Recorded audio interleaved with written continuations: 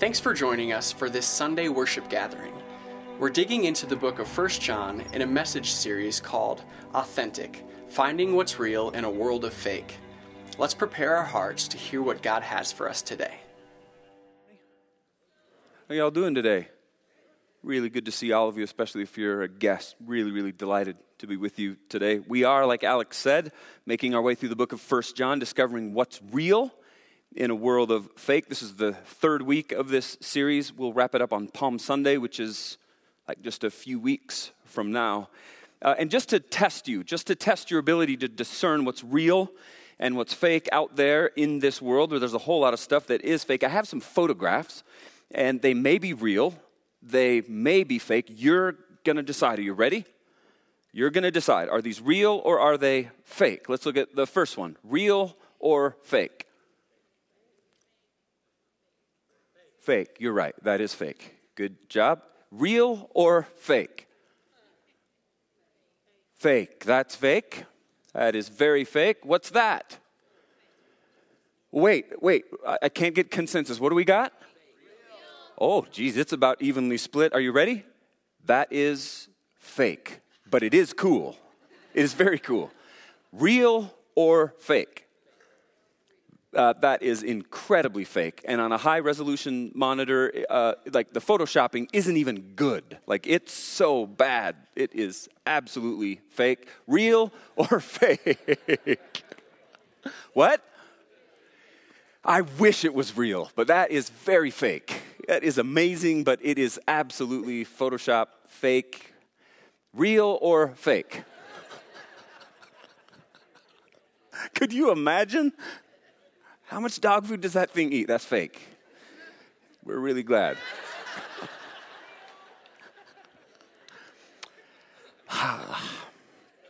I'll just let you decide. Fake. But way more than just caring about the authenticity of photos, whether they're photoshopped or not, what we really care about is that our faith in Jesus Christ is real. That our faith in Jesus Christ is authentic. That's what we really care about. And you'll recall that this book of 1 John, this pastoral letter that a guy who we're just affectionately calling Pastor John wrote, he wrote it to a whole bunch of churches, ours included. He highlights for us a handful of ways that we can absolutely know beyond the shadow of any doubt that Jesus Christ is for real. That our faith in Jesus Christ is for real. That our faith in Jesus Christ is authentic. Because John wants us to know. We don't have to wonder. We can absolutely be certain. And one of the ways that we can be certain is that our values, this is the first fill-in if you're following along in your notes page, our values help reveal the authenticity of our faith in Jesus Christ. The things we hold dear help reveal the authenticity of our faith in Jesus Christ. Look at 1 John chapter 2, starting in verse 15 with me. Do not love this world, nor the things it offers you, for when you love the world, you do not have the love of the Father in you. Now, some people are going right now like, wait a minute, doesn't John 3:16 say that for God so loved the what? And then here's Pastor John telling us, do not love this world. We're talking about two different things about the world.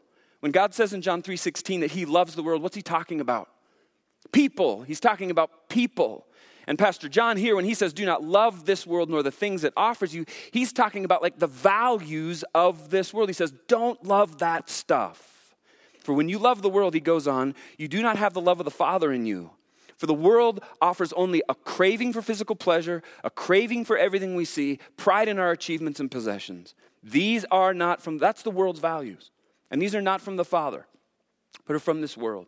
And this world is fading away along with everything that people crave, but anyone who does what pleases God will live forever. The world offers us every single day a very specific set of values, a craving for physical pleasures, John points out. Like just whatever feels good, just, go with it. There's a self-described rather strict mom of two kids who has achieved worldwide fame and recognition. She was interviewed by a magazine called Ladies' Home Journal. Anyone a reader of the Ladies' Home Journal? Yeah, I don't think many people read that, ladies. She reflected on her past, and here's what this woman said. I hurt people by confusing them.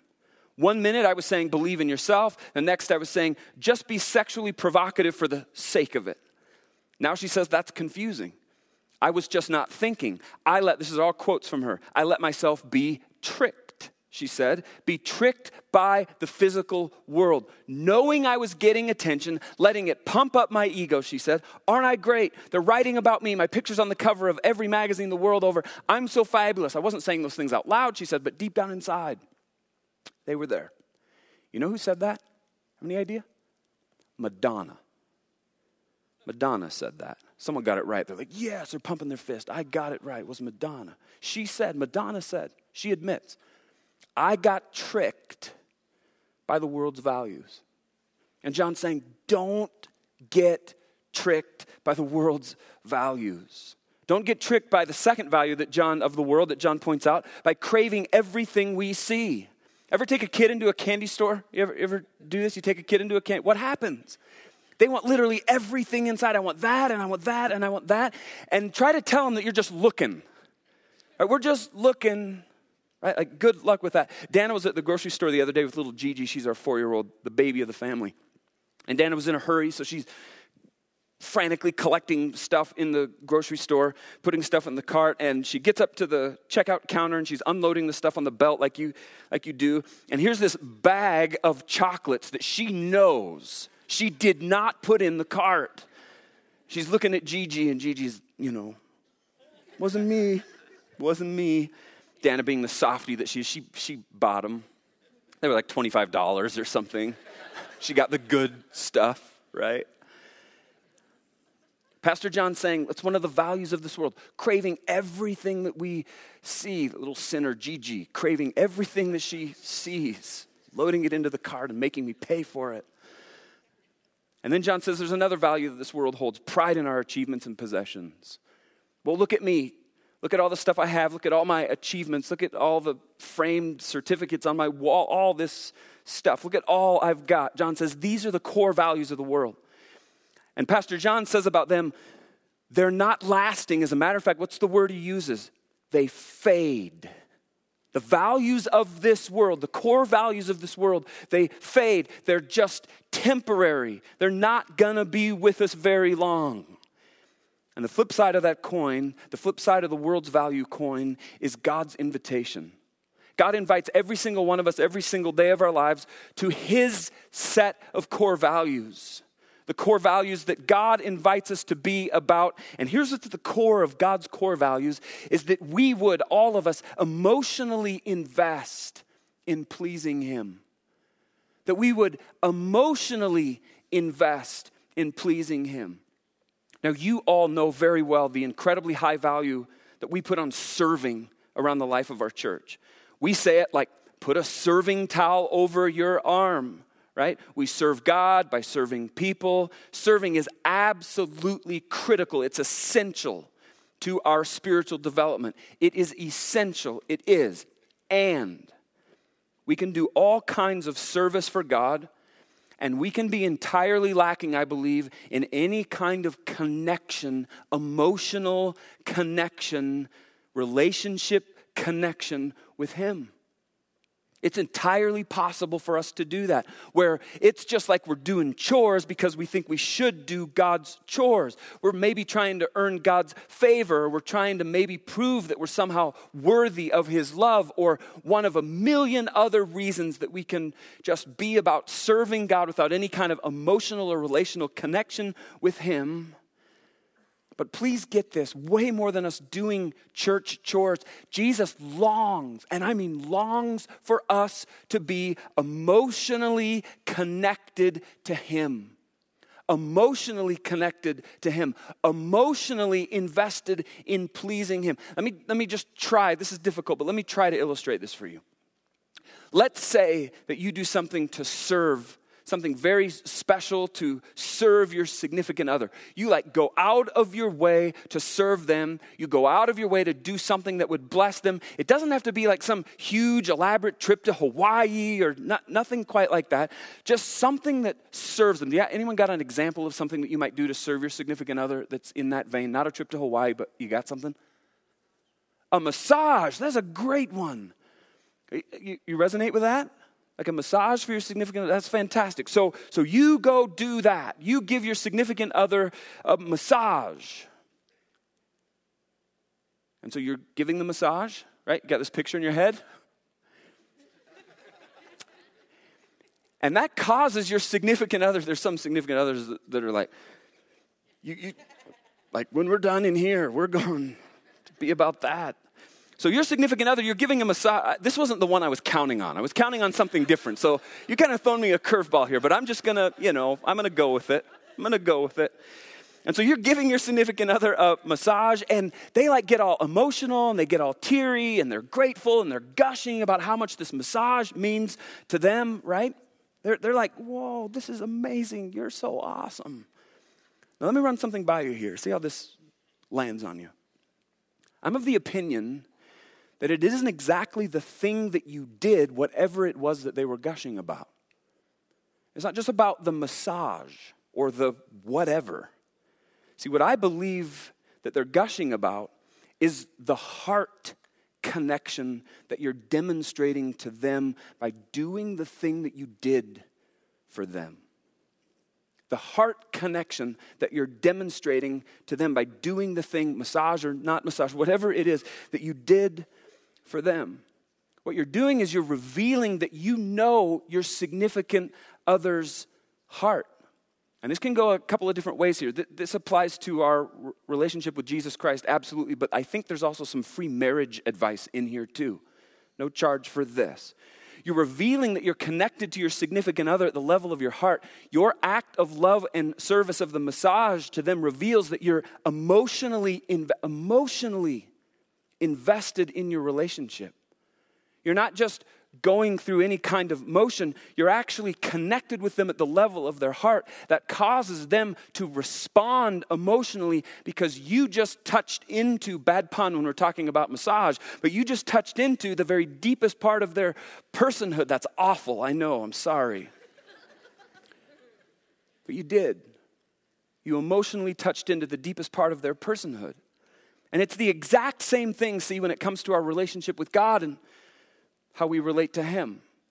When we emotionally invest in pleasing Him, we're not just going through any kind of rote motions of obeying God or pleasing God or serving God, but rather God invites us to know His heart so well. We can know God's heart so well, such that when we do things in service to Him, obedience to Him, it's just like it comes out of the connection that we have with God, with who He is at the very core of His being, His heart. It's an emotional investment in our emotional connection and relationship with Him, and it pleases Him.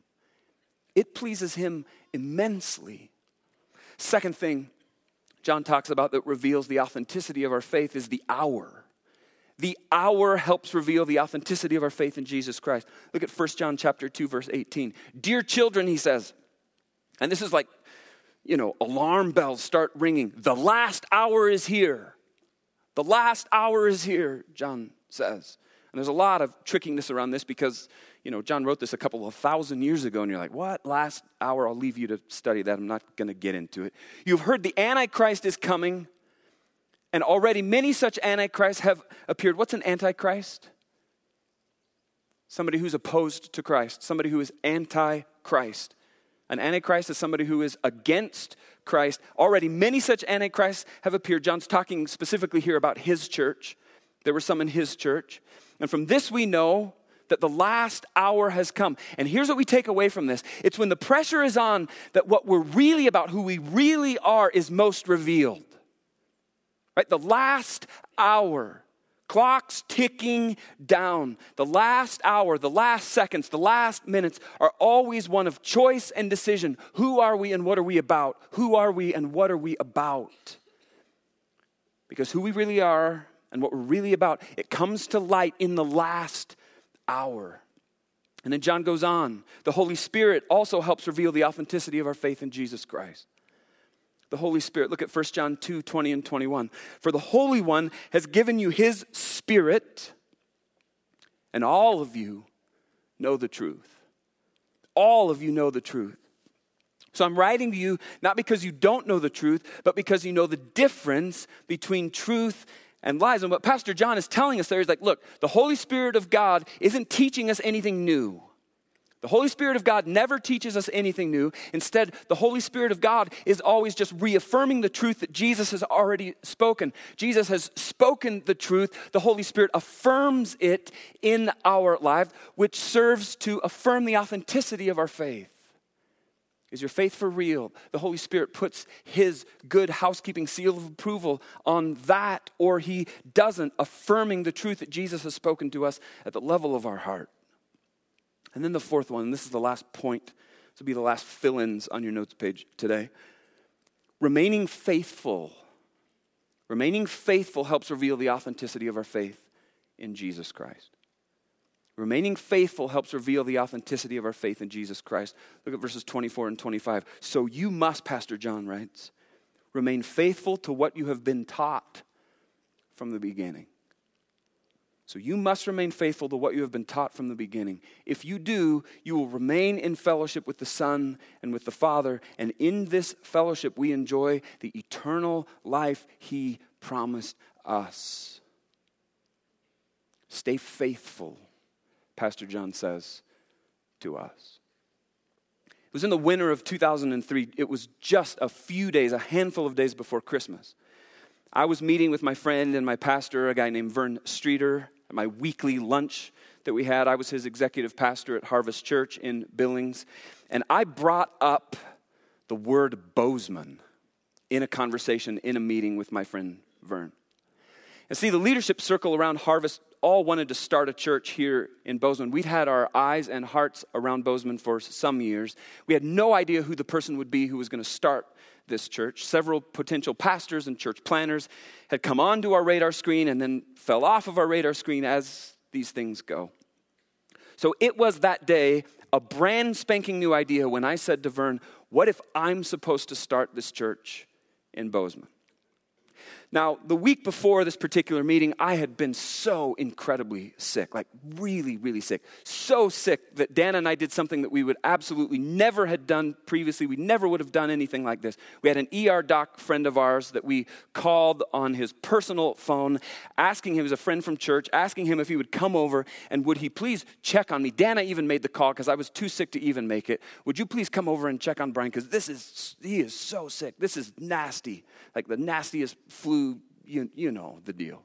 Gnarly.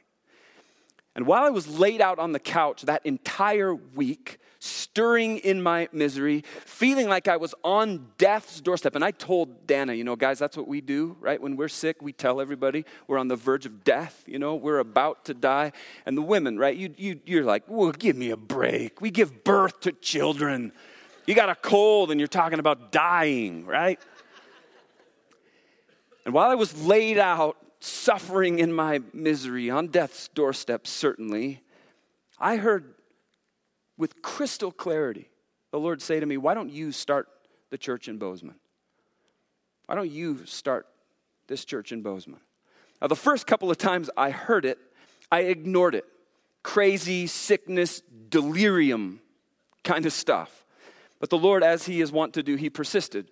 No, really, Brian, why don't you start that church in Bozeman? A couple of days afterwards, I said something to Dana about it. She for sure said that it was the sickness talking. Go back to bed, she said. Don't, what are you? Good heavens, you are sick. Call that doctor again. But it was such a profound experience for me that once I was back to work the next week, without Dana's knowledge, I brought it up in that meeting with Vern. 2003, right before Christmas. What if I'm supposed to start the church in Bozeman? And I think it's a fair statement to say that he wasn't at all fond of this notion that I was putting on the record. We were very dear friends, and we envisioned like wheeling each other out in our wheelchairs to pasture after a long 40-year run of ministry together, and this didn't fit into his plan in any way. But I said, well, after you release your stranglehold around my neck, could we at least test a few things around it? Let Dan and I go and we'll get assessed. We'll attend church planner assessment. We'll see what the report comes back and looks like. And so we did. January of 2004. Anyone ever been to Oskaloosa, Iowa? Yeah, oh yeah. Yeah, wow. It is quite a place. January in Oskaloosa, Iowa. We flew into Minneapolis. We rented a car for the drive down to Oskaloosa. Dana was way too pregnant to even be flying. She was pregnant with Preston and Dylan, our twin boys at the time. We had to ask our doctor if it was okay. And he's like, good heavens, why are you going there? And I drag her off into this frozen tundra of Oskaloosa. Good heavens.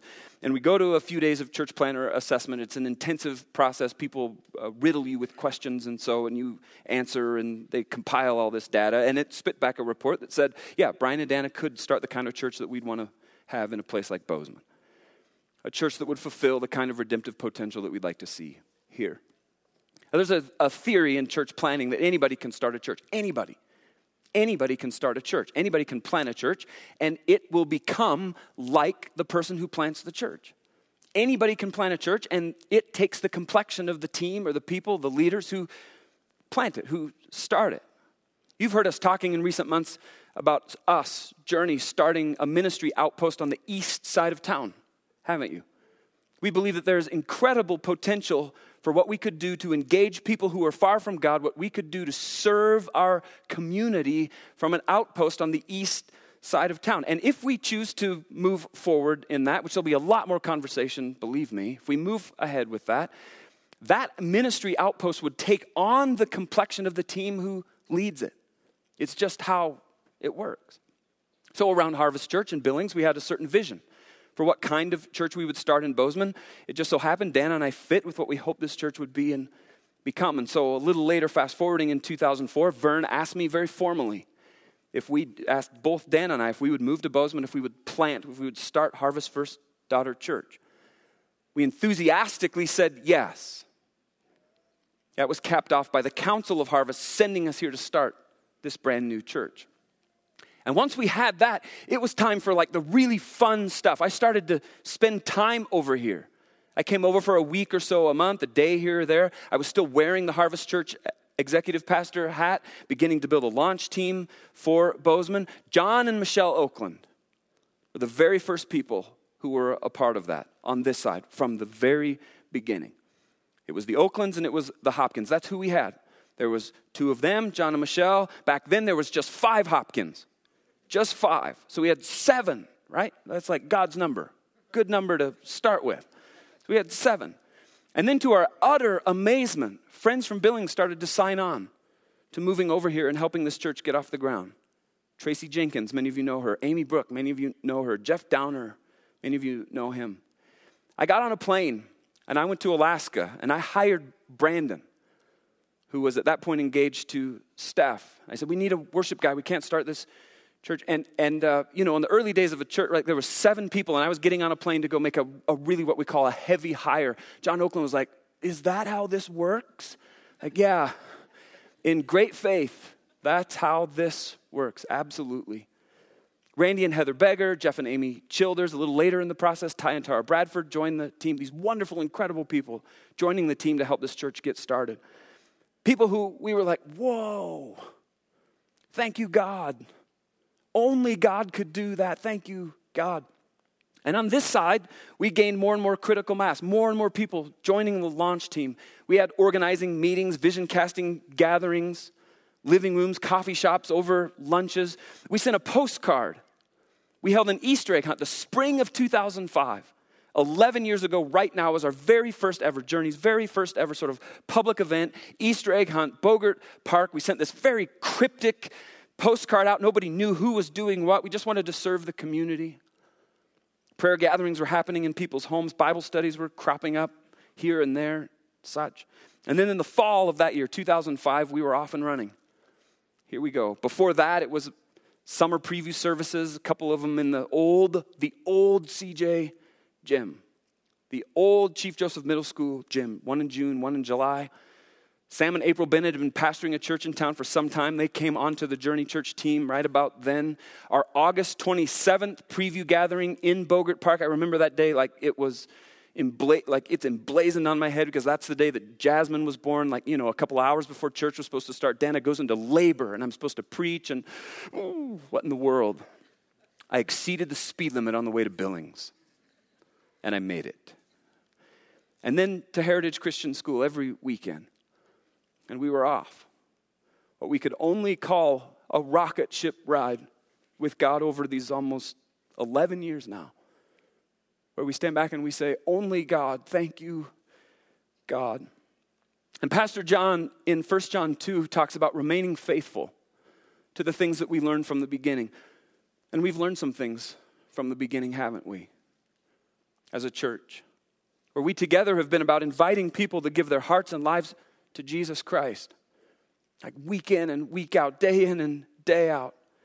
It's been all about inviting people to give their hearts and lives to Jesus, to grow up in our faith in Him, to hear from God and respond to God in obedience, to serve the community, for us to help marriages and families, mentoring and discipling hundreds and hundreds and hundreds of people, reaching out and reaching out and reaching out all across our valley, all across backyard fences, into our classrooms, into our schools, into our workplaces, with our roommates and with our families, making Jesus as available as possible to as many people as possible, one by one, by one, by one, by one. That's us, Journey.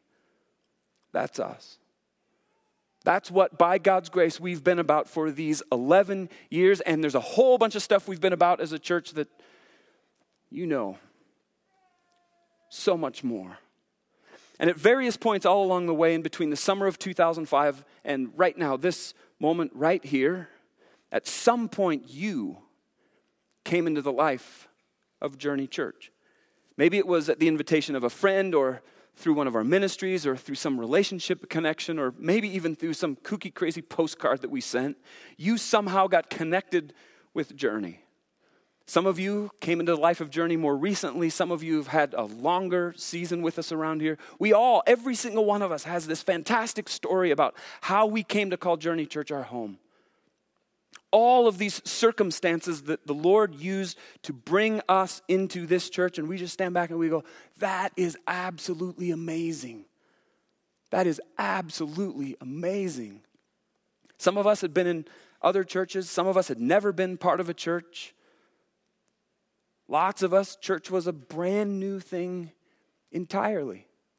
We'd never even darkened the doors of a church in our lives. Lots and lots of us sitting right here. And all along the way, the Lord ever so graciously used all kinds of circumstances and situations to bring us to the place where we are right now. This, I don't even know how to say it except to call it a beautiful weaving that the Lord has done. And some of us who are sitting here right now, we've met Christ right here in this room. Whoa. Some of you have told me you remember the exact row, the exact day, the exact chair that you were sitting in. A whole bunch of you have had your kids dedicated in this church. Some of you we've grieved with as you've lost friends and loved ones over these years. Scores and scores and scores of people around here took your very first steps of faith with a leader or a pastor around Journey. They showed you, someone around here showed you what it looked like to follow Jesus. And as you look around you, and do that right now, I'm going to ask you to literally look around you right now. Look around you. Don't be shy, just look around you. It's not awkward right now because I told you to. You're not creeping. Just look around you. As you do that, as you look across this unbelievable community, you see incredible passion and incredible gifting and incredible hunger for the Lord. This profound rootedness in Him, this amazing, beautiful, gifted, passionate body of Christ that the Lord has gathered up in Bozeman. And as I stand here right now, as I look out on you, it is nothing short of absolutely spectacular, stunning. You are stunning. And God, I say, gets all the credit and all the praise for every single thing He's done with us, bringing us to this moment. Whoa. And I also believe that you and us, we only know about the half of it, right? Because we don't get the privilege of seeing things entirely as God sees them. We just see a fraction of the beautiful weaving that God is up to. What He sees and what He knows, if we could see that, it would, our heads would explode. Our heads would explode. And for every single one of us, each one of us, God has used all kinds of circumstances, all kinds of stirrings to get our attention about new seasons and new callings and new passions and new chapters, hasn't he? And I just have to tell you that just like you, I myself and our family are subject to those very same kinds of promptings that the Lord uses to get your attention about the things that he wants you to be about and give your lives to. They happen to me just like they happen to you. And in recent days, the Lord has used a variety of circumstances, some beautiful, some more difficult, to get mine and my wife Dana's attention about something new that he's calling us to. And we've been carefully testing it as a family. And it really is big for us to even go there, because I never ever in my entire life anticipated being anywhere but right here with you, leading Journey, pastoring Journey, like really. Every time I've ever received a new ministry assignment, I've never ever seen them as stepping stones or doorways to something more, something different, something else. I've only always ever seen them as permanent. I've always seen myself finishing my ministry run right where I am in this particular moment, seeing you wheel me out to some back pasture somewhere in a wheelchair. I was never going to be anything except a youth pastor back in the day. And I was never going to be anything but an executive pastor for my friend Vern back in the day. And then I wasn't ever going to do anything except for Pastor Journey until my dying day. And then recently a church called Bayside in Sacramento, California has been talking to me. And some of you know that I was born in Sacramento. And Dan and I tiptoed into those conversations, curious, nervous, a sense of testing these waters. And it felt odd because my heart is here, my soul is here, my guts are spilled all over the floor here. But we, just like you do with the Lord's leading, you step out a little deeper and a little deeper and a little deeper, and you test it. And very recently, that conversation materialized into an invitation for us to join Bayside's team. Bayside is a multi-site church, and they've tasked me with the specific task of leading their Folsom campus. It's the baby campus of the whole outfit. It's about a 5-year-old campus. It does not meet in Folsom Prison. I'm happy to report to you. They meet at Folsom Middle School. It's in the foothills of the Western Sierra Mountains, 75,000 people or so in Folsom. They've asked me to lead their Folsom campus, serve their overall multi-site expansion plans on the West Coast. And so, in mid-April, we'll join Bayside's staff and we'll take up this new season of what we believe the Lord is calling our family to be about. And as you can well imagine, this is unbelievably hard. Unbelievably, unspeakably hard. I don't like goodbyes. I don't like chapter endings. I'm not particularly good or fond of them, frankly. But here's what I'd like, if you'll let me, to start to say to you today. And today's not goodbye, which I'm really glad about. This will unfold a little bit and a little bit at a time here, because today's not goodbye. We'll do that later. Dana and I will, and our family, 14 of us, will make this transition with nothing but the fondest memories of Journey, of Bozeman, of you, of us here together. And some of you, probably lots of you, know that the past couple of years have been a little rough. Some of you have felt some of the things that we've felt to some degree or another. But I have to say that rough isn't what defines this 11-year run for us. Instead, what defines this season of our lives and ministry is you. You. And your hearts and our friendships and our arms locked in partnership together, and the Lord's unbelievable work through all of us that's brought us to this moment right here. When we, Journey Church, are poised, this incredibly gifted, unbelievably gifted staff team, an unbelievably capable leadership team, right? I'm not Journey's lead pastor anymore. The leadership team of Journey is the lead pastor. The leadership team is the lead pastor. This remarkable council, like our new council, I've never seen a church board, a church council that's as stacked as ours is. They are just stacked on there. And so I say all that to say that Journey, we are poised for a brand new season, a brand new run that I can't wait to see, that I can't wait to watch, that I can't wait to stand back in awe of every single thing the Lord's going to do as this page turns, and as we have, with God's help, by God's grace, been a part together of giving birth to this church. And we've seen God take it to this place, and we've helped it get ready for this moment when the fullness of everything that God means for this church to be can come to fruition. And it is going to be absolutely amazing. It is going to be absolutely amazing. And our love and our prayers and our support and the very fullest measure of our blessing rests on every single one of you as you continue to walk out all that Jesus Christ has for Journey Church, the Gallatin Valley, in the decades to come, however long the Lord chooses to give us. As us, continue to remain faithful. Just like Pastor John says, you remain faithful to every single thing that you've been about since the beginning. Like, just keep after it. Just keep after it. I love you all very, very much.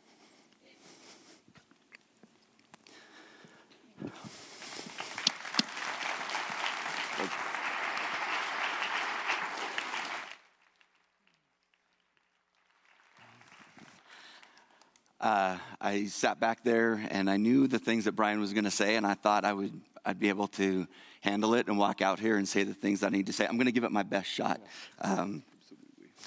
Brian, we want to say thank you.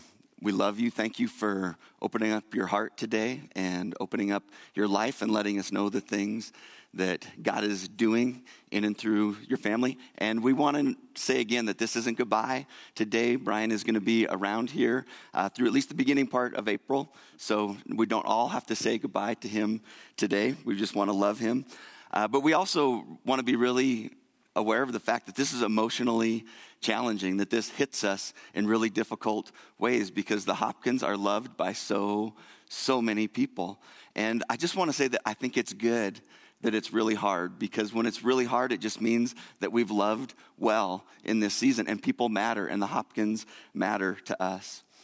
But what we know in this season ahead is that God loves the Hopkins. He loves Journey Church, and we believe with everything in us that God is going to be about developing his redemptive potential in our valley in ways that we couldn't even imagine. We're excited about the things to come. And I know Brian well enough. I've watched his life long enough to know that his greatest desire for all of us is not that we would just be sad going into the future, but that we would roll up our sleeves and we would be about building God's kingdom in this valley. Because I know as he and Dana take their family to Folsom, they're going to be rolling up their sleeves and bringing God's kingdom to that part of the world. And one day in heaven, we'll all get to rejoice about all that God did in both of those places. It's something we can absolutely rejoice in. And our lead team and our council, as we've had the opportunity to kind of unfold this and walk this through with Brian, we just really sense God's leading in this. We sense that his grace is going before us, and we're hearing his voice and we're following him. And Brian said it, and I would underscore that I think that the best years of Journey are still ahead of us. We want to say thank you to Brian. We absolutely love you. And I just want to let you know, too, that Brian is custom. He's going to be out in the lobby afterwards. Again, probably not everybody can grab a conversation with him today. I know we love him, and we all want to do that, but he's going to be here for weeks to come. We'll all get our chance to hug him and grab him. I'm going to take mine right now. Love you, too. Awesome, and we're going to continue to worship together. Thanks for listening. We hope this time has allowed you to dig out more of who God has made you to be. If you made some kind of spiritual decision today and are interested in what's next, we'd love to connect with you. For more information or to get in touch, please visit journeyweb.net. If you're interested in supporting our ministry, you can give online at journeyweb.net/give. Thanks.